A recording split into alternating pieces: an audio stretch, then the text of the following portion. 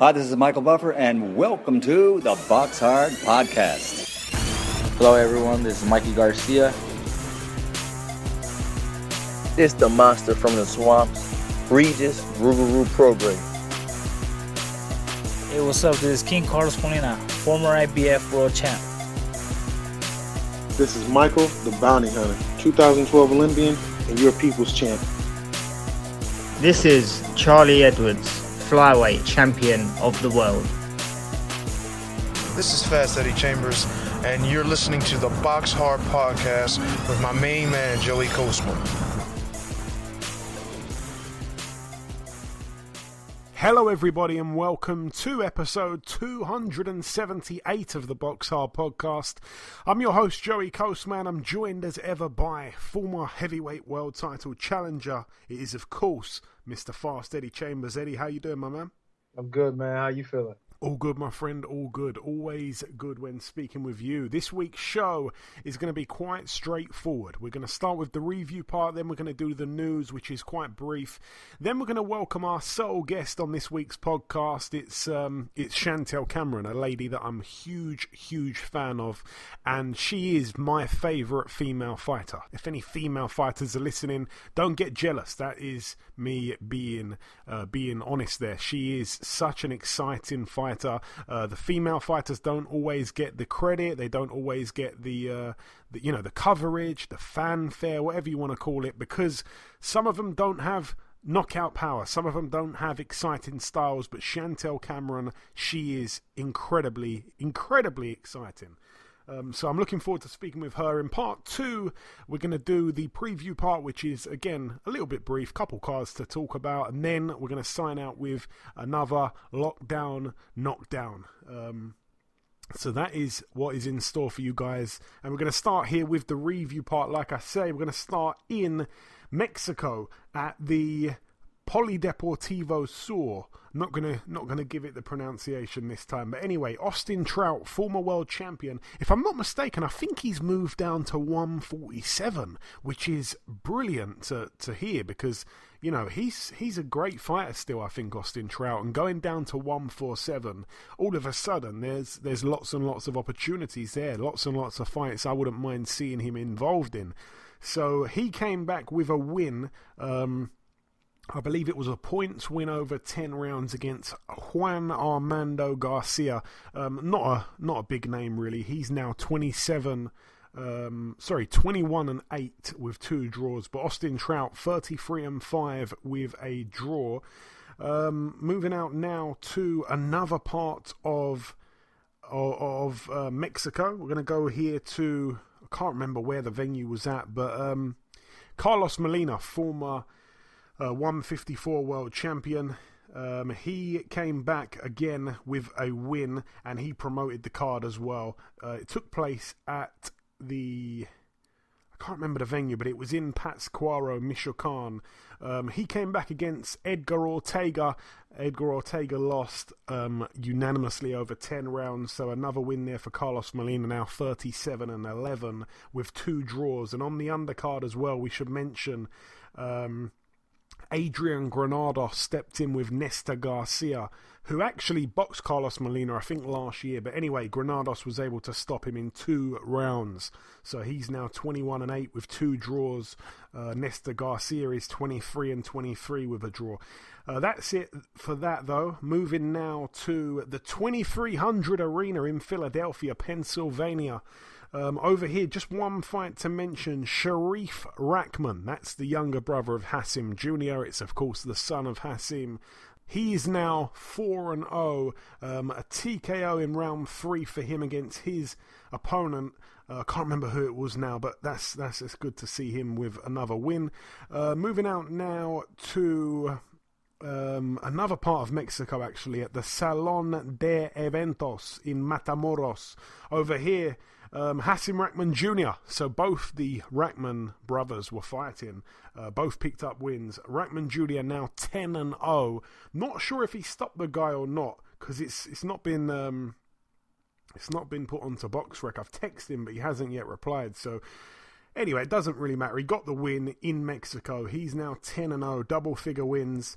That is it for the reviewing. So, like I say, we've gone through that very, very quickly. Moving on now to the news. There's not too much to mention. Let's go with this one here. A fight that's been added to the Heron-Frampton undercard on the 27th of this month. Anthony Kakachi defends his British super featherweight title against Leon Woodstock. It's a good fight because Woodstock is a fan-friendly type of guy. He is, a guy that has tons and tons of heart, and he will give it a good go. Anthony Kakachi obviously looked really good when he beat Sam Bowen and dethroned him for the British title. However, since then, there was rumours going around that I'm not sure what had happened, but there was rumours that he might never box again. That's what I heard. I'm not sure what went on outside the ring. I don't know if he got ill or injured or something, but he's back here. So I'm not 100% sure, how prepared he's going to be, how good he's going to be. I don't know if he's in there because he can be in there, because he feels good, or if he's back for the money, because let's face it, it's probably a decent payday being a defending champion, and, it's a bit of a not a late replacement, but a late addition to the card as well, because Archie Sharp was supposed to be boxing on the undercard, and he has pulled out of his fight with an injury. I don't know if it's been released what the injury is yet, so I'm not going to say anything on that, but he has been pulled off the card, and this has been placed on, pretty much in place. So I don't know. I've got a feeling Kakachi's got a lot to lose here, man. I think if Woodstock turns up and puts it on him, it could be quite interesting, but you'd have to favour Kakachi if nothing's wrong with him, and it's all just hearsay, which it could be. You just never know. Also, we have another card announced. It's going to be Karim Guerfi versus Lee McGregor. That's on once again. It's going to be taking place on March 19th. And also Paul Hyland Jr. against Liam Walsh as well. That would be quite good there. And the final piece of news really is that it's sad. Actually, it's a sad piece of news. And we're gonna end part one on it, which is a bit of a downer really. But we lost a former heavyweight world champion, Leon Spinks. Of course, he passed away. What was it? Just last week now. So. Very sad loss as well. I mean, I think had been suffering with cancer for quite a long time. He was very sick for the last two or 3 or 4 years. I think in that time he was still kind of getting out to these meet and greets and stuff like that, before the pandemic hit us all. But, he was trying to put on a brave face. He was still meeting and greeting with fans. He was still signing tons and tons of stuff. But he's been very sick for a long time, and he's lost his battle in the end with cancer. It's a sad one for me, and I'm not entirely sure why, because I never interviewed him. I think there was one point where I was trying to get it done, but again, because of his illness, I don't think he could sit down and do a full interview like that. I don't think he's done an interview for quite a while. So I did want to interview him, but it never ended up happening. It was prostate cancer as well. He lived to be 67, and of course, Eddie, he will be in the history books forever. He is the only fighter to take a belt away from Muhammad Ali in the ring. Muhammad Ali never lost titles in the ring aside from that night. He lost to Leon, and of course they did the rematch in which Ali came back and beat Leon. But tremendous fighter, man. It's not just the Ali fights that sum his career up. Amateur and pro. And it's a sad loss for boxing. It's a sad loss for us all, especially yourself as well. Coming, I'm saying all this about myself, but you're a guy that, heavyweight, from the United States. Man, I'm sure there's a lot in common. There's a lot more than that in common. But tell me, Eddie, what's your thoughts on this tough loss? Well, look, it sucks, man. Lose another fighter, another fighter from the boxing fraternity. It's just rough, another, like, a fellow heavyweight, former world champion, famous guy, one of the top guys to do it. You know what I mean? Especially at that time when the division was hot, very, very hot, and he was, ranked right up there. You know what I mean? He took like you said, the only person to take the title from Ali in the ring.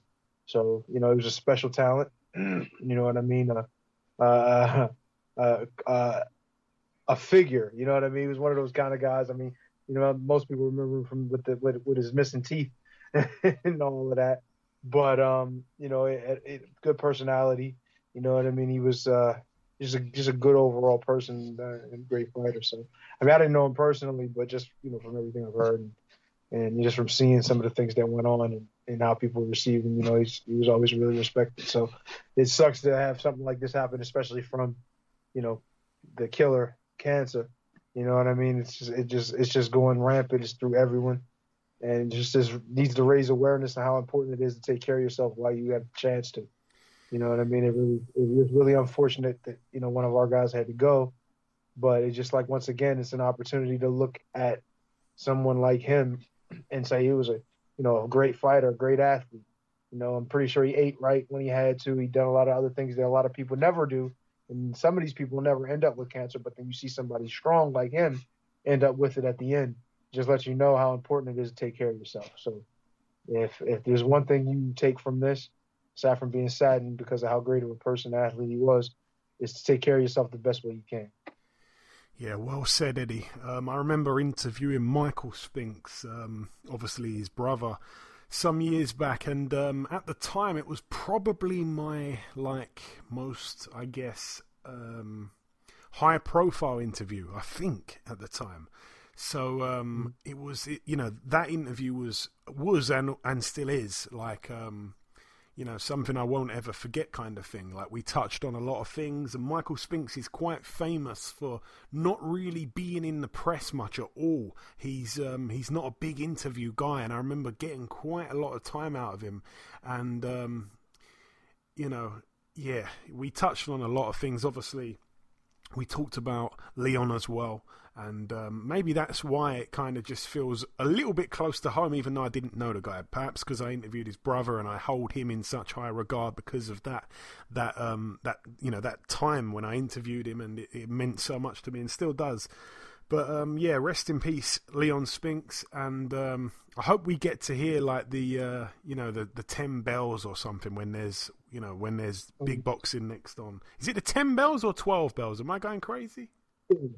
10. It's 10. 10, okay. 10. Yeah, we need to hear that for Leon. Obviously, a 1976 gold medalist in Montreal, and he was able to beat Muhammad Ali in just his 8th pro fight, which is incredible.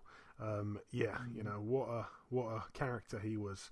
But anyway, that's it for the for part one. There, we've touched on some sad news at the very end, but it's not the way we wanted it. We can't do anything to stop things like that happening, and that's a couple minutes there dedicated to what was a fantastic champion. But moving on to a positive note now, it's now time to welcome our sole guest on this week's podcast. Ladies and gentlemen, please welcome one of my absolute favourite boxers to watch in world boxing. She is the reigning and undefeated WBC female super lightweight world champion. It is, of course, Miss Chantelle Cameron. Chantelle, welcome to the show. Oh, thanks for having me. Pleasure to be on. It's absolutely my pleasure to have you on. So, Chantelle, let me start by saying I've always been a big fan of yours. Women's boxing doesn't, in my opinion, get the coverage or the attention it should get. I personally go out of my way to mention all women's fights of note every single week on the podcast to let the listeners know about them. And I do my bit to get female boxers on the show. We've had Clarissa Shields on many times in the past. It's great to finally have you on as well. Oh, thanks for having me. Yes, a pleasure. Yeah, great. So, Chantelle, let's start here with this. One of my reasons behind loving your fighting style is because at times you decide to fight like a throwback Mexican warrior. Do you enjoy having that good old-fashioned fight? Yeah, I think I enjoy it. So why not in fights give it what I want to do. I'm comfortable in there, and sometimes I like to mix it up and go have some fun. So for me, that sort of style is fun for me. And sometimes Jamie knows don't want me boxing like that, but you've got to mix it up and you've got to have a bit of fun in there as well. And for me, that's where I get off, is standing there, throwing, trading, and having a bit of a war, like in a fine box. So for me, that's where the enjoyment comes from. Yeah, and I can say it's really enjoying to watch. Let's look at your career. You're now 13-0. You turned pro in May of 2017. Obviously, you had 5 fights that year, winning 4 by KO. That girl you boxed in your second pro fight, no one ever seems to manage to stop her, but it only took you 4 rounds. Even that was a win that seemed to kind of age really well looking back now.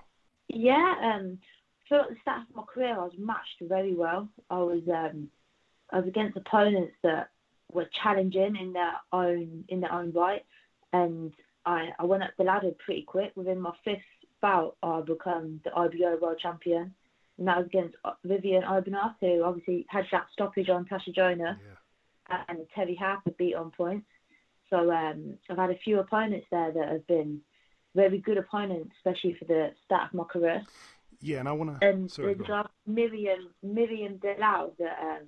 No one really mentions her, but I always bring her up because she's a really good opponent and she's dangerous. And I can't remember what fight it was when I boxed her, but yeah, great opponent and tough fight. Yeah, and I want to touch on a few of these fights. So I mentioned there the lady that you boxed in the second fight. I think Bojana Libazuska, something like that. She was tough. The next girl you boxed and stopped only had 1 stoppage loss as well, so she was tough. Edith Ramos, you're the only person to have stopped her. And then, like you said, Vivian Ober. Now, if you stopped her when other girls we see boxing on Sky, like Katie Taylor, like Natasha Jonas, like Terry Harper, they couldn't do that. Yeah, I forgot about Katie. Yeah. Yeah, I forgot that one, yeah. That was the first one, I think. Some good names on my record. And my last few opponents I've not stopped, but it was 3-minute rounds. I could have got them out of there, I think. Yeah. Sanchez, I've dropped her. Bashil, she took like a lot of big shots. She was just tough as they come. And my last opponent, Adriana, she's just a lot bigger than me, so it's hard to overpower her. But I've still done some damage, but it just the size difference is quite a big factor. Yeah. And, that win, obviously, against Obernoff, which was a great one, it's obviously not boxing related, but I'm sure you've seen what she's been involved in lately, which is crazy. I got sent a few headlines, but I've not really heard anything since. Yeah. I think it was a couple of months ago now that I got the headlines. Yeah, bizarre stuff. For those that don't know that's listening, she's been locked up for... under the suspicion of murdering her partner, which is another story. But anyway, you went on to outpoint Miriam Delau, who no one to this day has ever stopped. Then you knock out Natalia Aguiar. You became the only person to stop her. Then you boxed Jessica... Actually, sorry, go on. I never got footage of that fight, but that was a very good fight. I can remember it. She was tricky and so slippery. And I can remember that was in Scotland, they got the stoppage, and I've never actually seen footage. Yeah. So it was good to, one day that some footage got dug up with that, because I never actually got to watch that back. Okay, that was the Taylor Postel undercard, yeah. So, after that, you go on to box Jessica Gonzalez. You outpoint her, but she was tough as old boots. I remember being ringside for that one, and I remember genuinely not being able to tell which one of you was the tough Mexican, because it was a war. She had no quit in her, though, man. She was tough, too. Yeah, this very, very tough. She was taking the big shots, and she was always there and falling back. Great fight. Yeah. And then you came back with 2 knockout wins, one over a girl who only got stopped once, and the other against a girl who'd never been stopped before. That's when you boxed Anisha Bashir. Now, some listeners won't have heard of her, but trust me, she can punch like you wouldn't believe. That's her. That's her. That's her big. What's the word I'm looking for? Attribute. That's probably. That's probably the only. Puncher, that's probably the only fight of yours, Chantel, that I haven't seen. But tell me about that one. Yeah, I can remember that. That was going in. That was for the lightweight mandatory fight, and I can remember she was knocking everyone out. Like the first round, second round, she was clearing everyone up, and I remember there was a lot of back and forth before the fight. She was being a bit disrespectful, a bit of a mouthpiece, and come to fight night, and I just threw the kitchen sink at her. She took it. Yeah, And yes, she was just to give people the backstory. She turned pro. She lost 5 fights in a row, but then she decided to. I don't know what she changed. Yeah, she lost 5 fights in a row. Then she went on to knock out 8 girls in a row. And just before she had the fight with you, she smashed Sam Smith to pieces. I think at York Hall, if I'm not mistaken. Yeah. Yeah. So that was a great win. Then it comes the Anahi Sanchez fight. You win that on points. That's when we arrive at the WBC world title fight against the undefeated Olympic bronze medalist Adriana Sports Bra dos Santos Araujo. Tell us about that. Tell us about that fight there, which was obviously a fight with many talking points, let's say. It was. I was obviously I've seen her from the amateurs, been on a training camp with her, seen her on the amateur scene.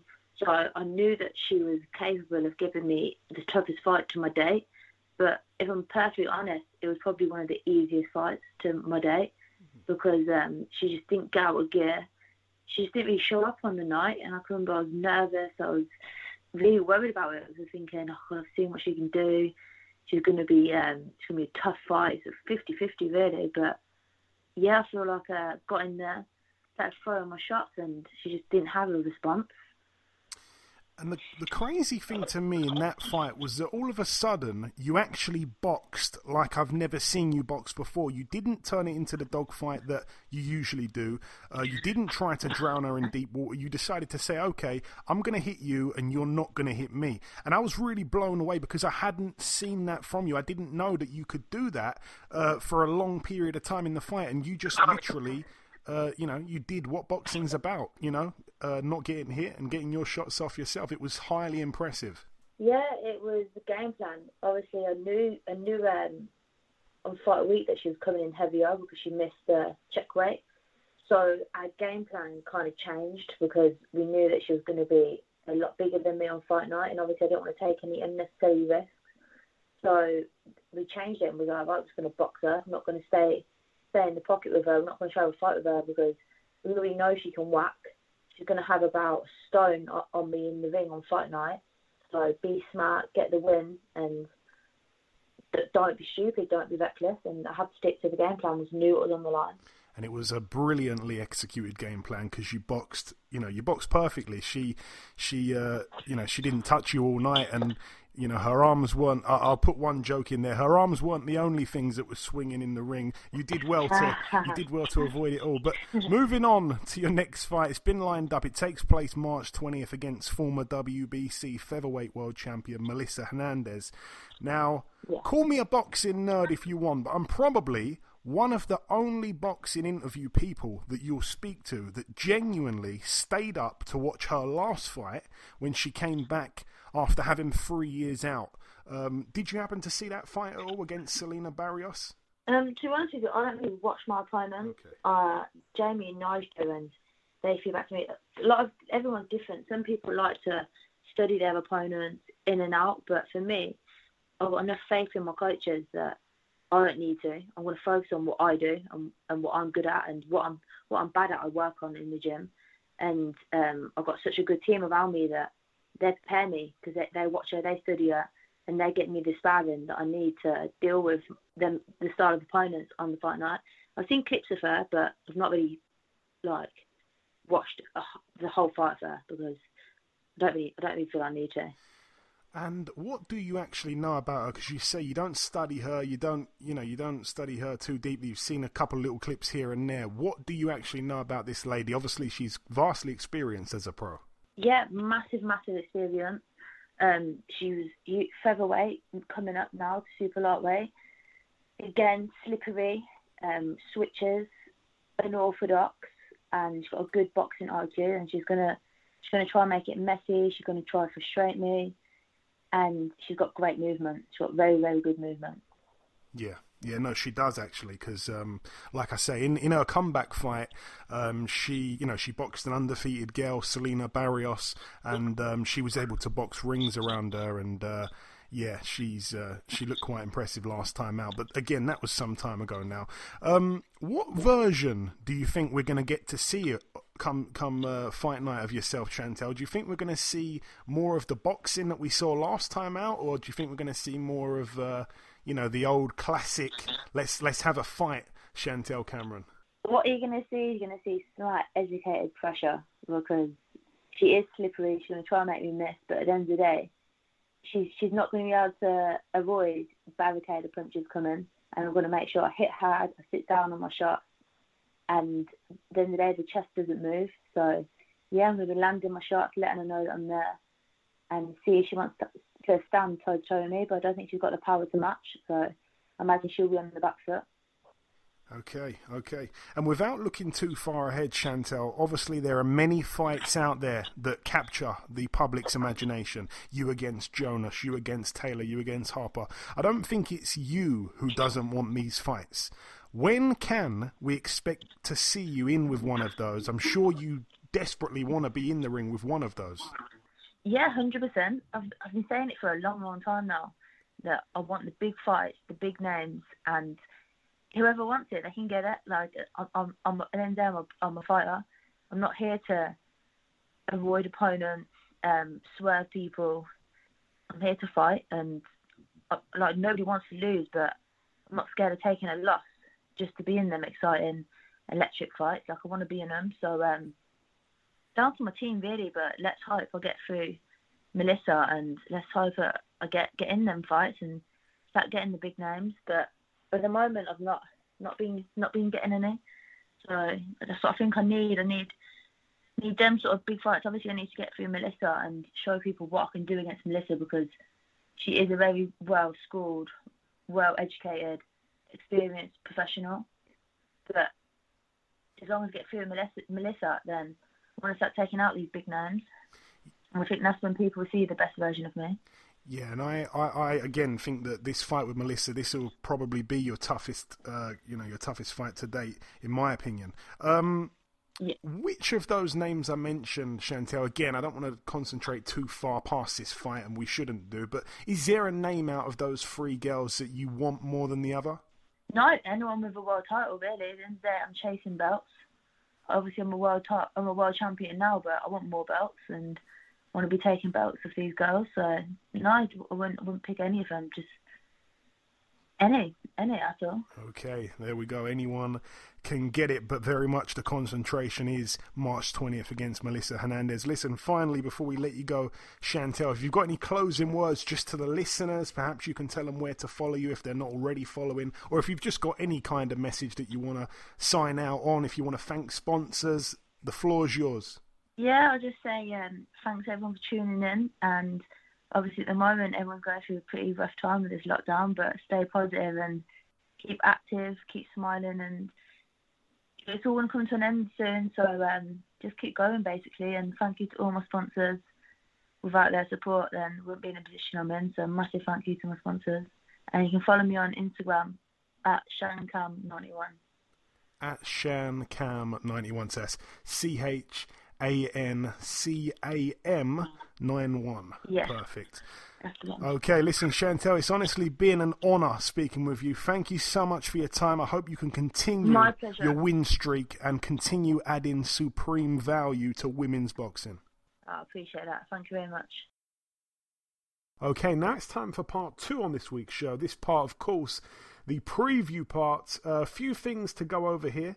We're going to start at the Wembley Arena in London, United Kingdom. Few fights to mention on the undercard. Couple prospects on there. We've got Ivan Price, 3-0 against Zahid Hussein, who's 16-1. We have Dalton Smith, 6-0 against Ishmael Ellis, who's 11-3. We've got Lee Wood, 23-2 against Reese Mould, 13-0. That one's for the vacant British featherweight title over 12 rounds. Really good fight, that.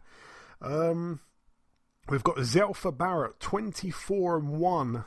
It's for his IBF Intercontinental Super Featherweight title against Kiko Martinez, former world champion, 41-9 with 2 draws over 10 rounds there. That's a really, I want to say really interesting fight. I understand Kiko Martinez is very much at the tail end of his career now. He hasn't really boxed anyone for quite a while. I don't know who his last big win was against. He lost his kind of most biggest fight of recent times was against Gary Russell Jr. He lost that one. I think he got stopped.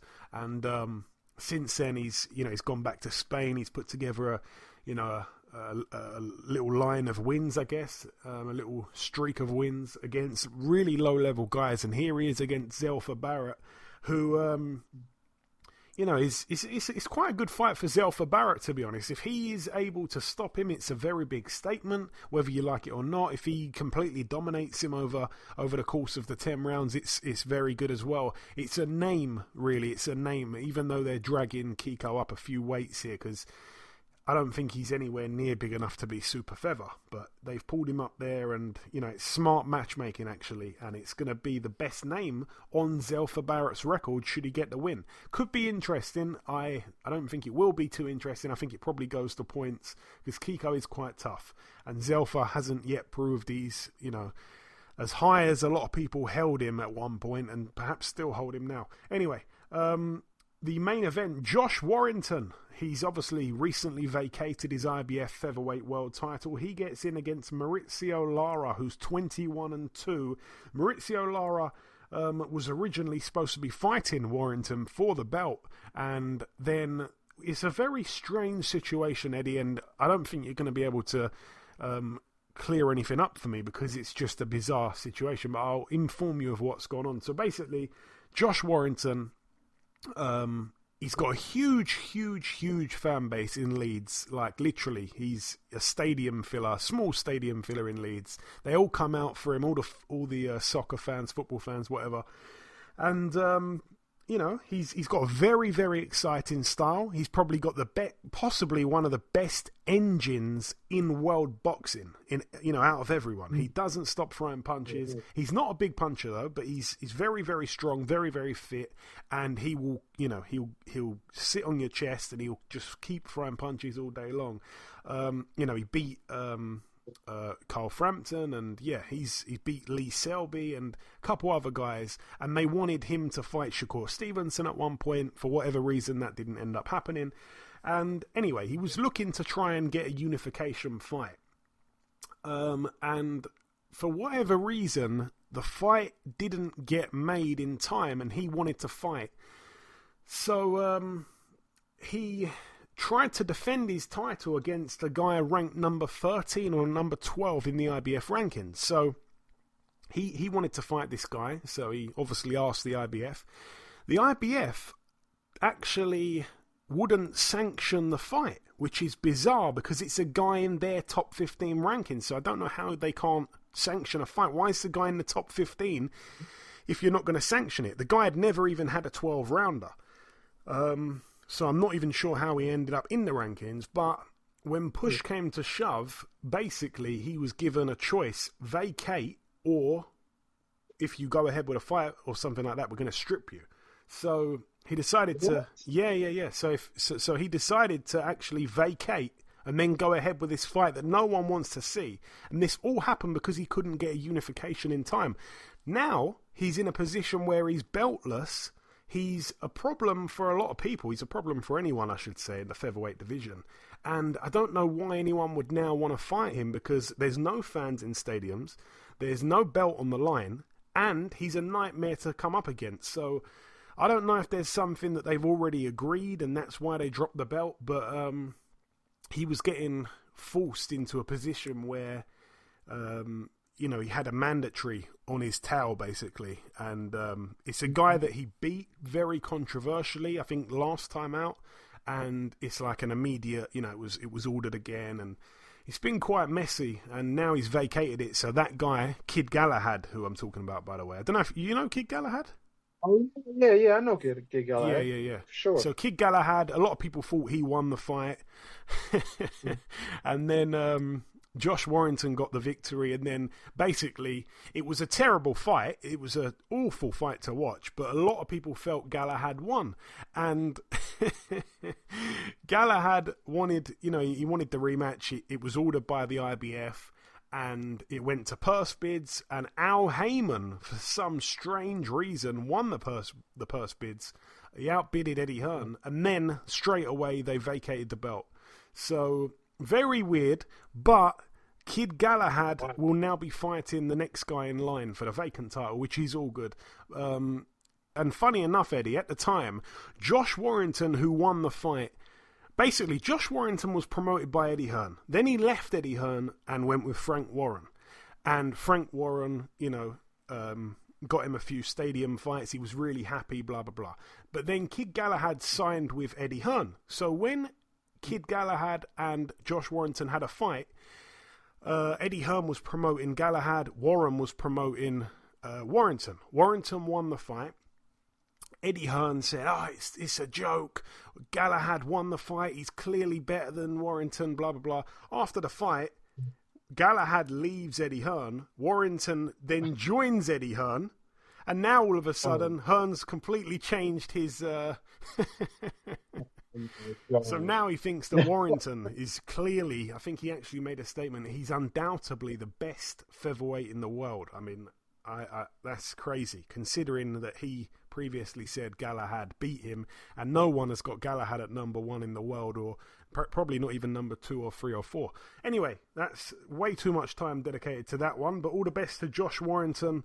He's going to beat this guy easy. If he doesn't stop him in a couple of rounds, I will be scratching my head. This guy is absolutely dreadful, and I just don't understand why he's even fighting the guy at all. It's ridiculous that he's vacated his title to face this guy that no one wants to see in a ring with anyone, by the way. Anyway, moving out now to the Fantasy Springs Casino in Indio, California, USA. Let's start with the undercard. Couple of decent fights. Ronnie Rios, 32-3 in a 10-rounder against Oscar Negrete, 19-2 with 2 draws. Shane Mosley Jr., 16-3, gets in against Christian Olivas, who's 20-7. That's for the vacant WBO, NABO middleweight title. Nothing else really to mention out of those. There is one, I'm not quite sure what is the main event. Of course. This is the chief support now here. Patrick Teixeira, 31-1, defends his WBO World Super Welterweight title against Brian Castano, or Castagno, it's actually pronounced. 16-0 with a draw, like I say, Castagno. He's got that one draw to Erislandy Lara, a fight that many people felt he won, and that was quite a while ago now. I'm not sure what's happened to him since then. He seemed to have just disappeared. I think he actually did hold some version of a world title. I think it might have been the interim or the regular belt, I'm not sure. But he disappeared off the scene after that Erislandy Lara fight back in 2019. He came back with one fight later on that year, but he hasn't actually been in a ring for, since November of 2019. So a lot of ring rust there. But yeah, he's a good fighter, Castagno. He like I say, could be undefeated in many people's eyes as a pro, and as an amateur, boy oh boy, he beat some good people in the amateurs, including Errol Spence. So he's good, but he takes on, like I say, 31-1 Patrick Teixeira. Teixeira's a decent fighter as well. Couple good wins that he's put together back to back. Carlos Adames, he took his which to me was very surprising. He was able to beat Nathaniel Gallimore. His one loss came when he got stopped in 2 by Curtis Stevens. Really, that's his one loss. Yeah, the champion. Yeah. Wow, that's just I don't know why. Curtis Stevens can punch though. He can. There's no doubt about it. But damn, to like that just shows that I guess. Well, I mean, styles make fights. People get everyone has a puncher's chance, but damn, to beat a guy who's obviously a championship level guy, and I'm not saying Curtis Stevens is not, but any other opportunity he's had has always ended, not so well for him. So it's kind of crazy to hear this, but hey, it is what it is. It happens. Wow. Yeah, I mean, Curtis Stevens beat him a couple years back, or 3 or 4 years, something like that, a few years ago. And since then, he's kind of gone on this undefeated run, and he picked up an interim belt. I think he's now been elevated, something like that. So saying that he's world level is a little bit of a stretch in some people's eyes, but he's up there. He's definitely up there. Should be a good fight, but I favour Castagno to get the victory. And yeah, when you spoke about not going off in a different direction too much here, but Curtis Stevens, I remember when he boxed David Lemieux. Anyway, the main event, 31-1 Joseph Jojo Diaz defends his IBF super featherweight world title. Tevin Farmer, by the way, is outraged that this fight is going ahead. I think there was some kind of I don't know if it was in the contract, this rematch clause, or it was just like word of mouth, something like that. I don't know what was going on, but they, and when I say they, I'm talking about Tevin and Lou DiBella, they are absolutely outraged that this fight's going ahead, and they're very disappointed. But I think that there was some kind of time limit, and because of Corona and all the rest of it, it's expired. So I'm not sure the ins and outs, but they're very, very, very peed off at Joseph Jojo Diaz. But anyway, he gets in there with a really good fighter, Shavkatson Rakhimov, 15-0, the Russian fighter, with 12 KOs. I've heard a lot of good things about this guy as well, a lot of good things. I can't remember who he mixed it with in the amateurs, but I'm pretty sure he was a solid amateur. Trying to see if I can quickly pull something up. No, I'm not sure that I can. But anyway, he has got a really, really good reputation. He was in the World Games and stuff like that. I think he might have medalled, if I'm not mistaken. Could be wrong, but anyway, really, really good fighter. A lot of people are expecting that to be a hard night's work for Jojo Diaz, but I hope he pulls through. I like Jojo. And the final card to mention, it takes place back at the Bubble in the MGM Grand, Las Vegas, Nevada, USA. Let's start with the undercard. Couple of good fights actually here. I'm going to start with a friend of the show, a recent friend of the show. He was on a couple months ago. The undefeated Jared Anderson, the prospect, 7-0 with 7 KOs. They've all come within 4 rounds, and 5 of them have come in the first round. Big Baby, that's what he calls himself, the real Big Baby, as he says. He's just turned 21 years of age. He was, a sparring partner for Tyson Fury in the States when Fury was getting ready for Deontay. And, he's got a very bright future. He takes on Kingsley Ibe. Kingsley Ibe, 5-1 with a draw. 4 KOs himself. Nigerian fighter based in Phoenix, Arizona.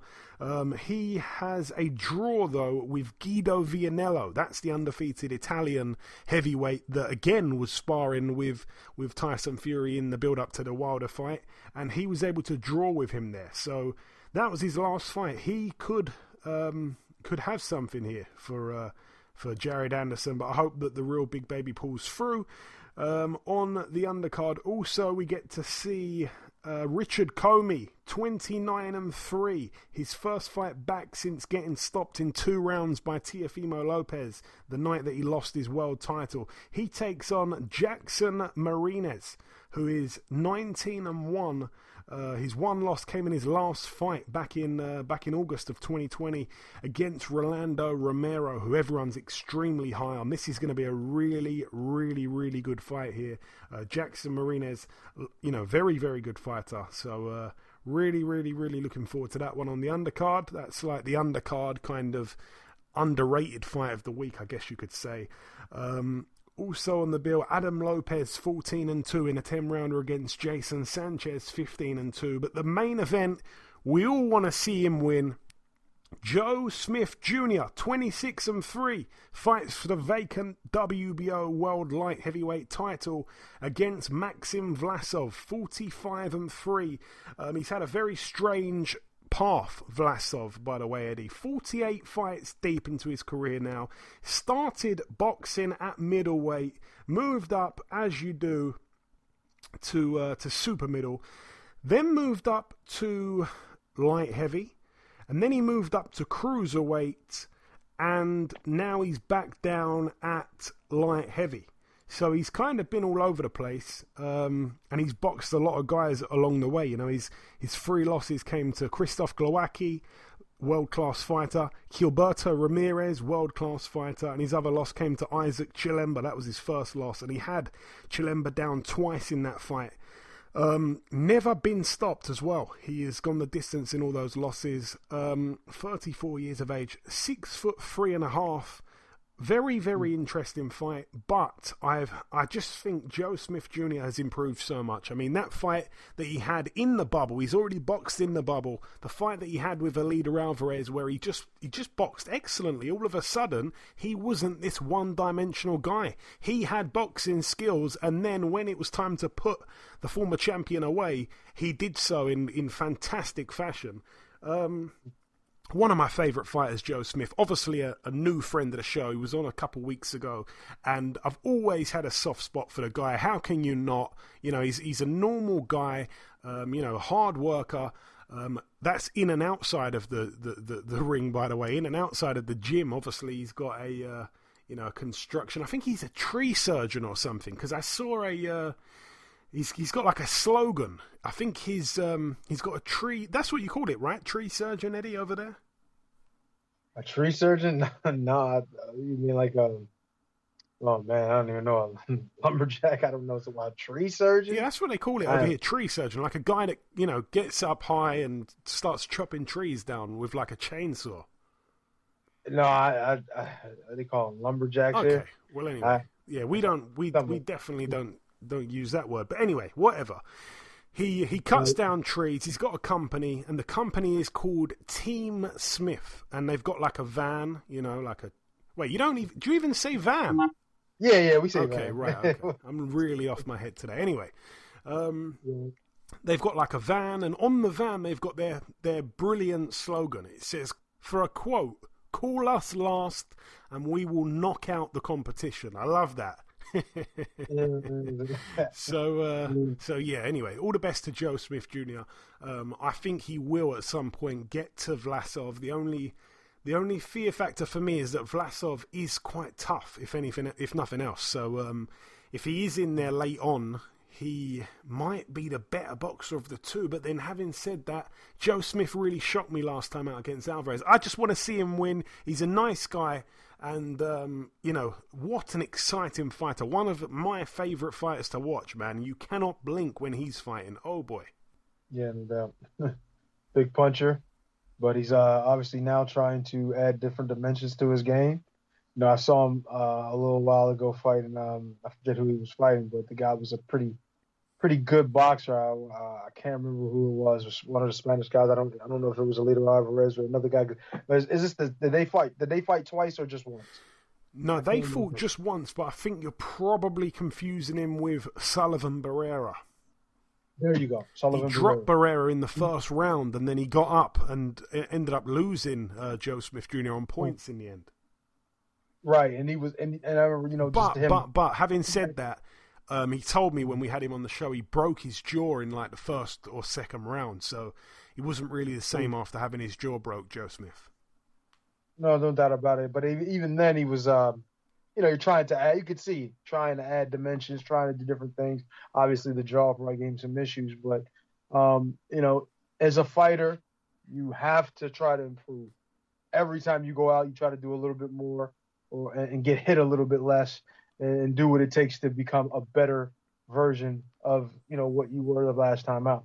And to see like him now getting to like the world level, obviously, and starting fighting top guys and being able to beat them, you know what I mean? Not showing that he's just not a one-trick pony with the big punch and that's it.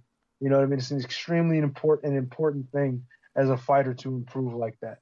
And I got to take my hat off to him. And now hearing about how he's been and seeing he's been improving each fight is a good look. Hopefully, he'll be able to get closer to a title, maybe even win one. Who knows?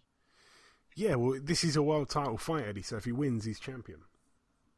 Well, how nice is that? Yeah. Then let's see what happens.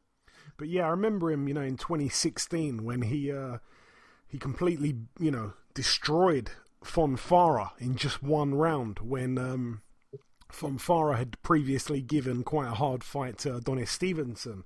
And then, of course, he went on to knock Bernard Hopkins out the ring in that fight that they had. Then he lost to Sullivan Barrera despite dropping Barrera in the first round. Then he came back with a first-round knockout against Melvin Russell. Then he lost to Dimitri Bivol. He lost that one quite wide, to be honest, on points over 12. Then he came back and beat Jesse Hart in a split decision. He dropped him in the 7th round. Then he came back against Alida Alvarez and did something that Kovalev couldn't do in 24 rounds with Alvarez. when he got him out of there in the 9th, and he was winning the fight, dominating, like really winning the fight by shutout even, which is just incredible. That doesn't happen to Alvarez. And here he is against Maxim Vlasov. So, thoroughly looking forward to the fight. And everyone is deep down is a fan of Joe Smith Jr., I think. Just a normal guy, a construction worker, trained in his spare time, and he really is one of the most exciting guys. And I just want to see him become world champion. He deserves it. He's had such a hard run. You've heard it there. I haven't missed any, skipped any fights. He's literally had a hard fight one after the other since 2016. So hopefully he starts 2021 with a bang and becomes world champion. But anyway, that's it for the preview part. In part 1, we had the review part. We did the news. We welcomed our sole guest, Chantel Cameron. And in part 2, we've just done the preview part there. It's now time for Eddie's very own segment, the Lockdown Knockdown. What are we going to have time to do here, Eddie? Is it going to be obviously the return to America? You had the fight with Galen Brown. Are we going to cover that and the Gerald Washington fight? We'll just go with Galen Brown, and we'll see how much time we have. But we'll pretty much just want to go with Galen Brown. We're going to go on a positive note, at least for the day. Okay. We need that. We need that. Yeah, we do. So anyway, so let's start here. So you were in the UK. We talked about it all last week. What actually made you return? Like, how come you ended up going back home and not coming back? And obviously you haven't been back since. Tell me about how that happened. Why did you go back to the States, which I'm sure you had to at some point anyway? Well, of course, yeah. I mean, I wanted to come back. My family's here, everything's here, but I did want to make, some sort of have a home away from home in the UK, and with Peter and guys like you, it would have been fairly easy to do. But what I started to realize is how difficult it was going to be for us to really crack the top, and it was because working so hard, doing all those things I did, and getting to the point I got to as far as with training and being prepared and ready, I realized that it might be difficult to get a high level fight in the amount of time that I was hoping to get it. And I just didn't think. And then we started talking about, there's different fights that we're possibly going to be able to, get. And the more that we talked to these guys, the more they declined. And, people were talking about, oh no, I'd rather not go in that direction. I'd rather fight this guy. And then it just started to look like I wasn't going to get a big fight. You know what I mean? And don't get me wrong. I mean, I only gave it a year. I probably should have gave it more time to really see what would happen. But I mean, I just didn't think it was going to happen. And I got, you get a little homesick. You want to be able to go home and spend time. And of course I could have went and stayed home for a while and then went back, but it just didn't seem like it was going to work. And then I was like, man, I was getting tired with all of the crap that goes along with this sport, not the sport itself, but the business is tied to it. It gets under your skin like no other. You know what I mean? There's so many things that you could do in the ring, but you have so little control outside of it. You know what I'm saying? The fighters are sometimes just so out of control, like, well, not out of control, like in a negative way, but out of control, not being able to control their career, not having enough of a say on what they do.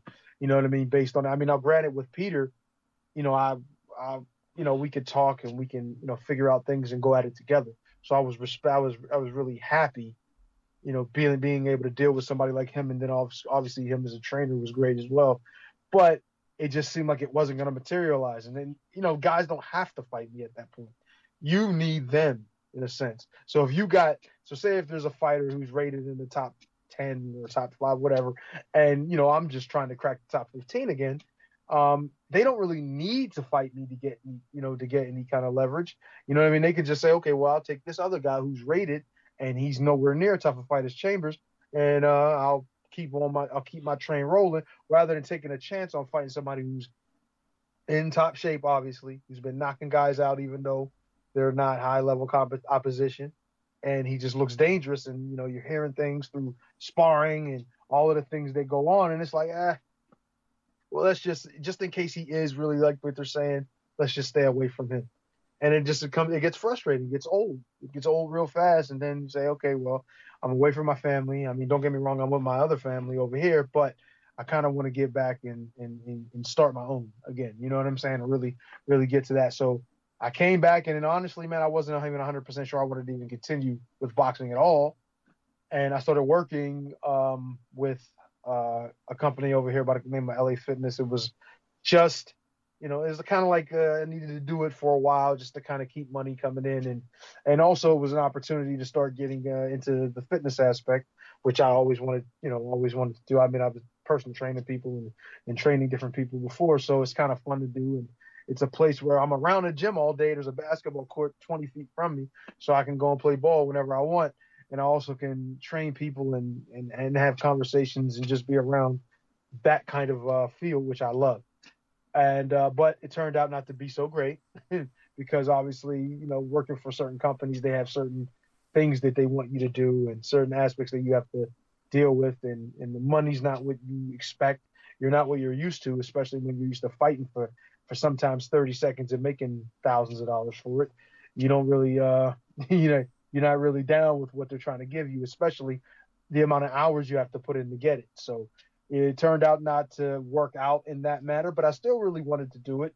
But it just, I just couldn't get down with it. So I end up, thank God, meeting three guys now who are probably going to be a part of my life for the rest of it, which these three guys are really, really good guys. They actually own a business in a part of New Jersey that I've been working with them for such a long time now. And they look out for me in so many different ways. And they're actually helpers and they actually do things for me as far as in the boxing as well. So, if it wasn't for my trainer / one of my closest friends, Anthony Rodriguez, I wouldn't even know these guys. So now I'm not only working with these guys through, I train them for boxing, but also I'm working with their company and also keeps money in my pocket. So, like I said, thanks to Ant. Otherwise I might not even be making any money this way. I would probably have to be hustling in the ring some way or getting my head punched in for almost peanuts, which I doubt I would ever do. But anyway, so I started to do that, working with these guys. And, I was just thinking, like, I really didn't like the way, I wasn't able to really materialize with what was going on out in the UK with Peter. And I really just felt like I still had something left in the tank, a lot more left in the tank. I still got something left in the tank right now. But, so I figured, like, let's try to go at this thing. So we started to talk, and whenever I'm deciding to fight or whatever I need to do, what I need to do as far as boxing goes, the guys say, hey, take a leave from work and you can go ahead and do your thing and get ready, and we'll still take care of everything. Like I said, these guys are great. They've been a real help to my career and to me as a person. So I start training, start getting back into it, and we're trying to figure out who we're going to fight. And of course, I don't like to just jump in the ring with top level competition. I don't think anybody should, especially when you're not sure where you're at. You want to kind of get a feel, and you want to get under the lights again. Small fight or not, you still need to get something done. Something. You need to get under, like I said, get in the ring, get a feel for what it's like, and not have a killer looking across the ring at you and about ready to take your head off every time. You know what I'm saying? So I end up taking a fight, and we were thinking about like who we want to get. And I was actually talking to a friend of mine who's also a fighter, Chaz Witherspoon. He mentioned a guy that he fought. They said maybe you should get at him. And he's a guy who would take a kind of fight like this, and he's a good, tough guy who will try to give you something. He does, he has a little bit of gamesmanship with him. You know what I mean? He tries to make the fight interesting anyway. Not gonna be around obviously all night, but he tries to make a go of it while he's in there. So, I guess we got in contact with him. I ended up throwing a card with I can't remember the name, but Marshall Kaufman, who was running it. But I was also now signed with Al Heyman, so they were kind of working together. So they end up getting Galen Brown to come to this to New Jersey to fight. We did it in Atlantic City. So that whole thing was made. So now I'm training, getting prepared for that. Actually had some pretty good sparring for that fight. Obviously, I had Chaz Witherspoon, who was one of the top guys at one point. I had a few lighter weight guys come in to help me out with some sparring. I can't remember exactly all the names of the guys. I actually worked some with one of the headliner on that card, which was Travis Kaufman, and we got some rounds in. So I mean, I had pretty good sparring. I was actually pretty well prepared, considering that it wasn't a huge fight or extremely long fight, like a 12 round or even a 10. So it was like it was a good little camp I had to get ready, to get myself kind of reacclimated to what was going on with the sport at the time, So I'm doing a couple different things, a couple different sparring sessions with the guys, and like I said, I felt really good. I felt considering it, and to be honest, I was heavy. I was still kind of heavy because in the UK when I was over there and I was training, I was about like maybe 225, but 225 in shape, like real nice. That you can see the definition and all of that. Just my body was what I really liked when I was there. But over here, I wasn't necessarily training exactly the same way, nor was I eating exactly the same way. So my body didn't look as good as it did then, and it wasn't really good at all. I don't want to say at all, but it didn't look like I was expecting it or hoping it would look come fight night. But I still felt good, and the sparring was going well. So regardless of how what the look was, I still felt in a good place, for the fight. And especially, I was only fighting a guy who wasn't supposed to stick around for very long. Tough guy, a lot of experience, but he knew what it was coming in. So we go down to Atlantic City, and we're doing our normal thing. We go to the weigh-ins and stuff like that, and everything was pretty good. The vibe of everything was good. I felt good. It was good to be back into that, because I think it was about a year or so that I was out of the ring, maybe less. I don't know, Joe. What do you say? Was it about a year before I fought again after I left the UK? Was it about that much time? It was 10 months. Yeah, so almost about close to a year. So to get back into it now, granted, I mean, I was completely away. Like, I really wasn't. I would be in the gym periodically with Ant, doing pads and doing different things, but I really wasn't into it like that. I was, like I said, I was trying to work. I was doing a personal training thing, and then I was actually working a regular situation when I was with the guys. So I had been away for a little while. So now getting back into it, you just want to readjust. Now, granted, I've been doing this thing since I was a kid, you know what I mean? And I was doing it straight through for maybe almost 20 years up to that point. So it's like, it's a long time to be involved in a sport. So you should be able to, to adapt to whatever you need to adapt to. It's, even if you've been away for a while. Now, it's still going to take time, but when you do get yourself back into it, everything will start to click, which ends up happening. And so I go into the fight, and we're in the fight. Now, remember, this guy, like I said, he's not a world beater or anything. He's a guy that's coming in to make an interesting show, but he's got experience, so he knows there's things that you'll do or you'll see. And it's like, when you think of a guy like Galen Brown, you think of a guy who probably goes into a bar every once in a while and sits around and doesn't really look like much. Like, you wouldn't think much of him. But if you would approach him as a regular person trying to, want to start a fight with somebody, that would probably be the last guy that you would want to start a fight with in a bar situation, because he doesn't look like much. But if he got up and threw hands at you, you'd probably be surprised, or you might not remember it because you'd probably be on your back. But he's one of those guys that, now when you put him in with elite guys, he has no clue. Well, I don't say he has no clue, but he doesn't have a chance. So, we're in there, and me and Ant had been working on things in sparring and just in general to work on in this fight, because sometimes when you realize who you have in front of you, and you know that you have a bigger picture that you're looking forward to getting to, not saying you're overlooking the guy that's in front of you, but you still want to use it as a training ground. And who are we going to fight? We're not going to fight. We're not looking to, this is the end all, fighting a Galen Brown. No, our thing was, and it's no disrespect to him, but our thing was, who are we going to be fighting after this? Because if I don't beat him, I have no business fighting anymore.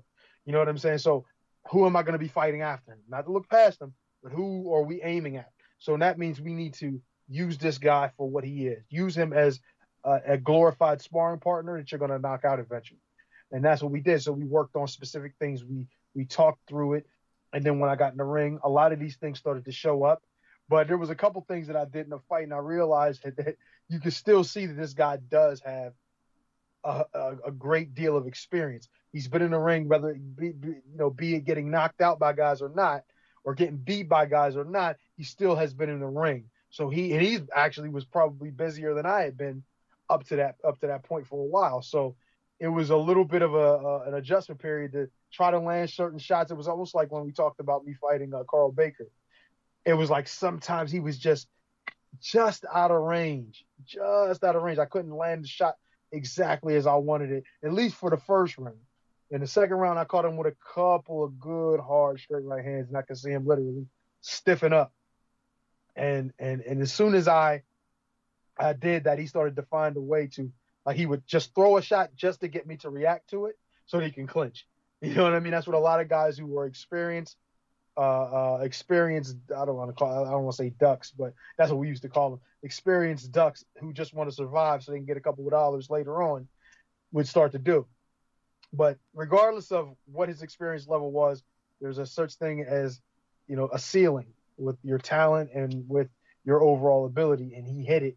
And he's in there with somebody like me, and I'm not trying to say I'm the greatest of all time, but you're in there with an elite guy who is, even though I'm still back, trying to get back and trying to figure it out, eventually, the cream is going to rise to the top. And that's what eventually happened, and I ended up stopping. And it could have got worse, and I'm glad that they stopped it when they did. But it was a good fight to come back on. It's kind of like the situation now when I'm thinking in my mind, I want to get back. That would be the kind of situation I would want to come back into. You don't want to come back in with even a guy that in your heyday you would beat, but at this point would be tough. You know what I'm saying? Like, I don't want to get in there with somebody who's been, going at it and fighting constantly, and I haven't fought in 4 years now. So, it would be good for me to get something like that if I was going to go in now. So at the time, I felt good about it. Now, don't get me wrong. I wasn't all like jumping on the turnbuckle like I just knocked out heavyweight champion of the world. I don't do that, especially not in a situation like that. So I was respectful to who I had in the ring. I also understood that we were planning to go from there, and it just was just a small step in that direction. You know what I mean? And I wish that I would have been able to get maybe a few more before we decided to make the move we did. But that's going to be we're going to talk about that a little later. I guess the next time we come out. But it was like I said, it was a successful mission up to that point. But I still do wish that we would have maybe took a few more, maybe chilled out a little bit longer with it, and maybe I'd have sparred a little bit more, maybe took a trip somewhere, maybe to work with some guys in some camps, just to kind of get my head, maybe even go back over to the UK again, you know what I mean, and start working with you guys over there. It would have probably got me in a better state of mind. I would have been better prepared. Even with, me and Ant coming over there with Peter, it would have probably been a much better situation. It would have had me a lot better prepared going into the next fight. Yeah, well, there we have it. Eddie's last career win. Back in September 2015. But no, he was really experienced, Galen Brown. He'd been in there with the likes of, and I will name, Robert Stieglitz, Brian Minto. He'd been in there with Joey Abel. Yeah. Ty Fields, Marius Wack, Hassim Rahman, Chauncey Welliver, Tor Hamer, Marcus Rhodey. Was Rob Calloway? I know he fought Rob Calloway. Who? I think Rob Calloway is another guy who had a good record at one point. Did he beat him or did he lose to him? Do you know? He lost to him. He definitely lost to him. At least I think. I might be getting to that in a sec. He also boxed Fraser Quendo, Dimitro Kutcher, Chaz Witherspoon, Uniel Dorticos. Oh, he fought him? I didn't know he fought him. Yeah, he fought him the fight before you. Damn. 2 months and 1 day before he boxed you. He got stopped in 1 round by Dorticos.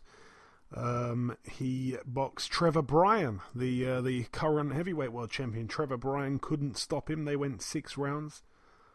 Zhilei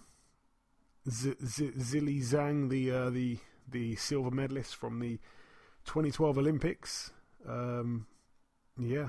He fought him as well. What's the guy's name? I can't see it on here. I don't think. I'm confused. Let's remember that. I said Rob Calloway because I remember. Calloway. Is that his name? God damn! You know what? Maybe I'm thinking of somebody else. I'm not sure, but I think he did fight.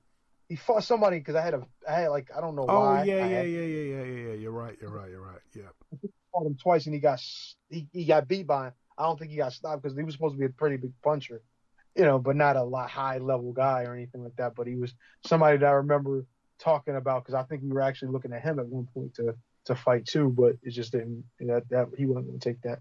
They didn't want to take a chance at that. I guess at that stage, or if he was even still fighting at the time. Yeah. Anyway. Okay. Well, there we have it. Like I say, review and news, and then the sole guest, and then the part two began with the preview part, and it's just been wrapped up there with the lockdown knockdown. Only one more fight to go over, which we will get to next time. But anyway, that is everything. That's all the talking from us. In just a few seconds time, I'll come in with the outro, and like I say, thank you for listening. Okay, and this wraps up episode 278 of the Box Hard Podcast. I've been your host, Joey Coastman. Eddie Chambers has been with me for the duration of the show. A huge thank you to our sole guest on this week's podcast, the reigning and undefeated super lightweight female WBC world champion Chantel Cameron. The biggest thanks of all, though, goes out to you, the listeners. Remember to tell a friend about the podcast. Enjoy your weekends, people. Stay safe, and we shall see you all again next week.